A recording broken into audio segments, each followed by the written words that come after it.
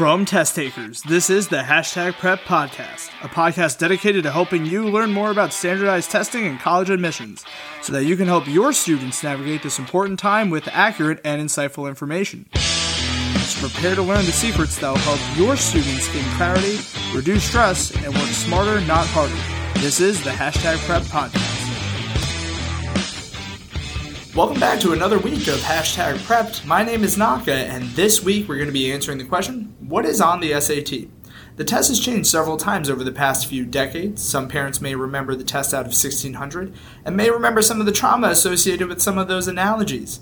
The test changed again in 2005 to a 3-subject SAT out of 2400, and then again in 2015 the test changed once more to its current iteration, a test out of 1600. So it's important to know what students are expected to learn for the test and what they will be tested on, since the test has changed so many times. To help me explain what is on the current SAT and do a deep dive on the content, I have our senior director, Brian Corden, from our last episode, and the president and founder of Test Takers, Frank Pamela, one of the leaders in the test prep community. All right, thanks, Naka. Yeah, I'm going to get you guys set up with understanding what's on the English portion of the SAT. The English section is 2 parts. You've got the reading, and then you've got the writing. The actual SAT calls it the evidence-based reading and writing section. And so many of the students I work with, particularly at high schools like Bronx Science or Jericho, Syosset, are really math-minded students, so this is the section that they dread. The fact is, the reading section of the SAT is the only section that requires virtually no outside knowledge whatsoever. I say virtually because you do need to have some understanding of vocabulary for certain questions, but it's not even like the old SATs. Naka referred to those dreaded analogies that some of the parents listening might have done on their own SATs, where you had to know words like esoteric or perspicacious. It's not that kind of vocabulary so much. There is vocabulary included in the passages students will read, and they might occasionally be asked what a word means in context, but that'll generally speaking be a fairly common word, like appreciate, and you'll just need to understand which of the several definitions of this word is the one intended in this given context. You know, I appreciate the gift, obviously I'm grateful for it, but the value of the car appreciated obviously increased. So that's the outside knowledge part of the reading section of the SAT. But beyond that, it's just 5 passages you need to read and answer questions about in 65 minutes. Students freak out about this section because it's boring and it's long. But there's no outside knowledge needed. Every answer is contained inside the passage. So this is a test primarily of your focus and your ability to have the endurance to read these passages in the time given. I actually think that the reading section tells me the most about a student's reasoning skill of all 3 sections, because the reading section tests what I believe to be a crucial skill of an educated human, the ability to tell the difference between a fact and an inference. So to give a really simple example, if I were to say to you, hey, was Naka at the party last night? And you said, I didn't see Naka at the party last night. For me to draw the conclusion that Naka wasn't at the party, simply because you said you didn't see him, is me drawing an inference without the proper evidence. And that's why this is called the evidence-based reading and writing section. Because I don't actually know for a fact that Naka wasn't at the party. The only evidence I have was that you didn't see him there. So the SAT will, of course, include these answer choices that seem like very logical conclusions to draw from what you've read, but you don't actually have the proof of that. And this is why there's so much miscommunication on Twitter and with headlines. You just kind of see this buzzy thing and you think you have all the facts, but you don't. So the reading section is trying to separate people from knowing what's actually stated versus what you think that means. The reason this is so difficult for so many students is it's almost completely counter to what's taught in English classes in high school. You're taught literature, which is all about reading for deeper meaning and, digging out what's not there and what hasn't been said explicitly. That is the opposite of how you should be approaching the SAT reading section. This is more like reading an article in the New York Times. You're not supposed to read an article and come up with your own interpretation of what it could have meant. The article delivered facts. Do you understand what facts were presented? That's what the SAT reading is doing. Is it long? Sure. Is it boring? Yeah, fine. But if that's the biggest obstacle, you kind of got to put your big kid pants on and suck it up for this section. Because the fact is, every answer is in the passage. It is explicit, It is literal. It is not inferential. You don't draw assumptions or conclusions. And that's ultimately the skill being tested. It's a hard skill to cram because there's no knowledge. It's not like learning what a semicolon does versus a comma. It's not like learning the Pythagorean theorem. It's really just understanding you have to look at this passage for the information it provided and match an answer to explicitly what the passage said. The 5 passages you need to complete in the 65 minutes are in a very specific order. The first passage you read will always be an excerpt from fiction. It could be modern, from the past 20, 30 years. It could be a little older, maybe from the late 1800s or early 1900s. The second and fourth passages will be excerpts from some sort of social science arena, including history or politics or psychology, economics, something of the more kind of social science nature. And then the third and final passages, the fifth one, will cover the more standard sciences, your biology, chemistry, physics, earth science, anything with the universe or animals, things like that, studies, research, things of that nature.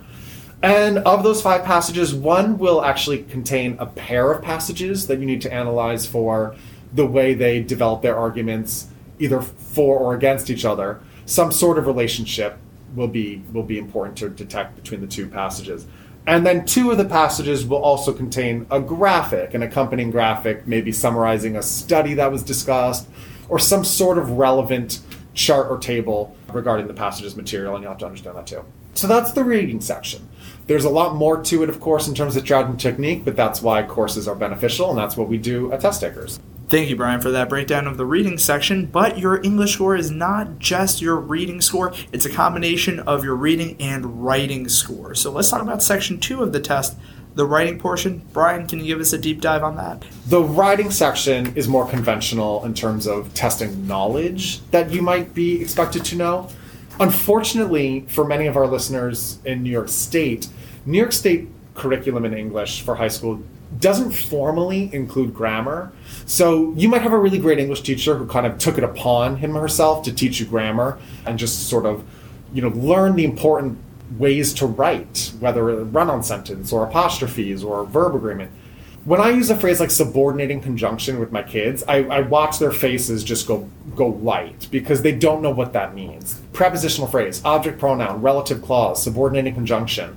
These terms have not been taught to most of our students simply because New York State doesn't have a Regents test to test grammar. So therefore it's overlooked in the high school curriculum. Instead, you can tell me the plot of Lord of the Flies, you can tell me what the symbolism of, the skull in Hamlet means, but you can't tell me what a comma does. Many of my students can't even tell me the difference between I and me, right? They think maybe I is formal and me is informal. Completely wrong, obviously. But they just haven't learned subject pronoun versus object pronoun, which is a 2-second lesson if a teacher takes the time to do that. So for the writing on the SAT, grammar is integral. There are 44 questions in writing, split among 4 passages, so 11 questions per passage. And within each passage, there are 5 grammar questions and 6 what are called expression of ideas questions. By the way, the SAT's term for grammar is Standards of English Convention. And yeah, that covers things like agreement issues with verbs and pronouns and parallel structure. It covers punctuation, particularly with sentence structure, so run-ons with comma splices or semicolons and colons and what a dash does. And it also includes a few miscellaneous rules like dangly modifiers and idiomatic expressions, like you depend on something rather than depending for something. That's grammar. The other half of writing, which technically is slightly more than 50% of the section, tests not if the writing is grammatically correct, but if the writing is thematically appropriate. So it's testing whether you understand the logical flow of a passage and what's important to include, and actually what's off topic, or what doesn't develop an idea properly. If your sentences are connected together correctly, if the words you're choosing, the tone you're using is appropriate. So if you think of writing as basically testing both correct English and appropriate English. Appropriate meaning good writing rather than necessarily correct writing. So that's the dichotomy in the writing section. And again, everything we do in Test Takers is to kind of get you to understand exactly what those questions mean and how to answer it. But that's the English section in what I hope is a nutshell.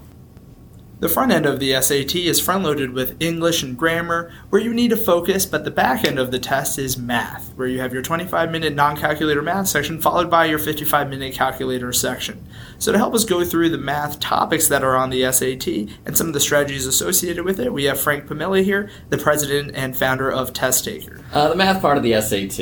As Naka said, it consists of 2 sections for a total of 80 minutes worth of time and 58 questions. If you do the math on that, you'll discover it's a little bit less than a minute and a half per question on average. That said, some questions will be quick and some will take quite a bit of time. And in fact, the questions on the math section are basically arranged in order of difficulty. So in the first math section, which is a non-calc section and includes 20 math questions, questions will be arranged from easiest to hardest, and presumably the easier questions will also be the ones that you find quicker to do. And then when you go over to the non-calc section, that one will have 38 questions, and in those 38 questions, they will also be arranged from easiest to hardest, and again, the same rule applies. There are 2 types of questions, 2 formats on the SAT Math. One of which is multiple choice, which is what everybody knows. They have 4 choices, A, B, C, D, for each question. That's a change in 2016. Naka mentioned that the test underwent a transition in 2016. It absolutely affected the math section, and one of the changes is it went from the multiple choice questions having 5 choices to the multiple choice questions having 4 choices. They also, as you might have heard, changed it so that there's no longer a penalty for wrong answers. So it really behooves a student to at least put a guess down for every question on the test. In addition to the 45 multiple choice questions, the remaining 13 questions are, we call them grid-in questions. There's a fancier term on the test itself. We call it grid-in. And a grid-in question allows you to grid in a number, anything from 0 through 9,999. So it's much harder, for example, to guess correctly on a grid-in question than it is on a multiple choice, where even if you have no idea, you've got a 1 in 4 chance of getting it right. By the way, just a little side note, despite that fact, we do inform our students that the most likely grid-in answer on a guess is the number 2. It was something that we reasoned out before the test was released, and are very proud of the fact that as the test got released, we noticed we were 100% correct, that the most common answer on a grid-in is 2. It's still an uncommon answer. You're more likely to not get it right than to get it right, but if you're going to have to put a guess on a grid-in anyway, 2 is a good choice to pick. So that's the sort of format of the math part of the SAT. What's on the test itself? What kind of math? That also underwent a change in 2016. Prior to that, if there are parents listening who remember their SAT and weren't so traumatized by it that they still recall the experience, the old SAT Math was sort of famous for having a bunch of questions on it that didn't feel like math. They felt more like reasoning questions or almost like brain teasers. They required very little actual math knowledge, but did require a lot of thinking and a lot of reasoning skill. And in fact, the SAT used to be called SAT:"reasoning test, okay? And it's no longer got that name, and it's in part because some of the changes that have been made. So the old math really was curriculum free. That's an expression that the College Board would use in describing it, which is to say it wasn't tied to any math curriculum. And in order to do so, there really wasn't a lot of math tested on it. A little bit, but not too much. The new test doesn't make that claim. In fact, it claims to be aligned with the Common Core curriculum, and it does have a lot more math in it, especially algebra. So the new test is primarily algebra. In fact, the algebra is subdivided into what most people would call Algebra 1 and Algebra 2, what the College Board calls the heart of algebra, whatever that is, and Passport to Advanced Math, which is an even funnier name. And those are 2 parts of the algebra. They've reduced the amount of arithmetic and geometry to almost nothing, not quite nothing, but almost nothing. And they've added a part called data analysis, which has several portions to it, including things like standard deviation, an understanding of that, or good experimental test design, things like that, like not having biased samples in your design, that kind of thing. And that's basically the content of the test. Now, one of the reasons that we know so much about the test is that we've constructed a database of all 1,160 questions that have been released on the 20 SATs that have been released. It's 58 questions per SAT in math, 58 times 20 is 1160. This is, I guess, why I teach math. And as a result, we are really able to do deep dives on what is on this test, and not just in terms of content. I mean, in terms of other things also. What is the average question length for an SAT math section in terms of verbiage, which has been an issue? Namely, when they first came out with the new test in 2016, there was a sense that the questions were too wordy, making it hard for students to get through, also making it hard for students whose English isn't great to get through the math part, which is not the intention of the math section. And other items like, we have certain powerful techniques that we use in the math that are very usable on many, many different questions. And one of the things that we keep track of in our database is exactly how many of these questions are susceptible to plug-in. How many of them would plug-in be the preferred way to solve the question? That's one of our math techniques. On how many of them would plug-in be a possible method, but maybe not the preferred method. Ditto for some of our other techniques that we teach in the course. So the database has really given us a great sense and a great resource to be able to determine exactly what's on the test, exactly what techniques and methods will work on the test, with what frequency, what differences are there in terms of what's expected on the easy questions versus the hard questions, and things of that nature. And that easy hard is actually more important than it seems. Some of our strategies actually directly involve the fact that the math test is constructed from easiest to hardest. The first, most obvious is don't rush through the easy questions. They're worth just as much as the hard ones. They're easier to get right, but sometimes if a student is careless in order to get to the end of the section, where they're not picking up as many points anyway, because that's where the hard questions are and they're all worth the same amount of credit, they rush through the easy questions and make too many careless mistakes on questions they should be getting right. And for those students, we have a specific strategy, and we specify which questions we think they should focus on during the time that they have allotted. Another strategy that depends on the difficulty of the questions being known when you go in and take the test is a little strategy we like to call Joe Bloggs. And the idea behind that is Joe Bloggs is the average Joe. It's a British term, actually, for the average Joe, what we might call John Q. Public in America, or perhaps average Joe.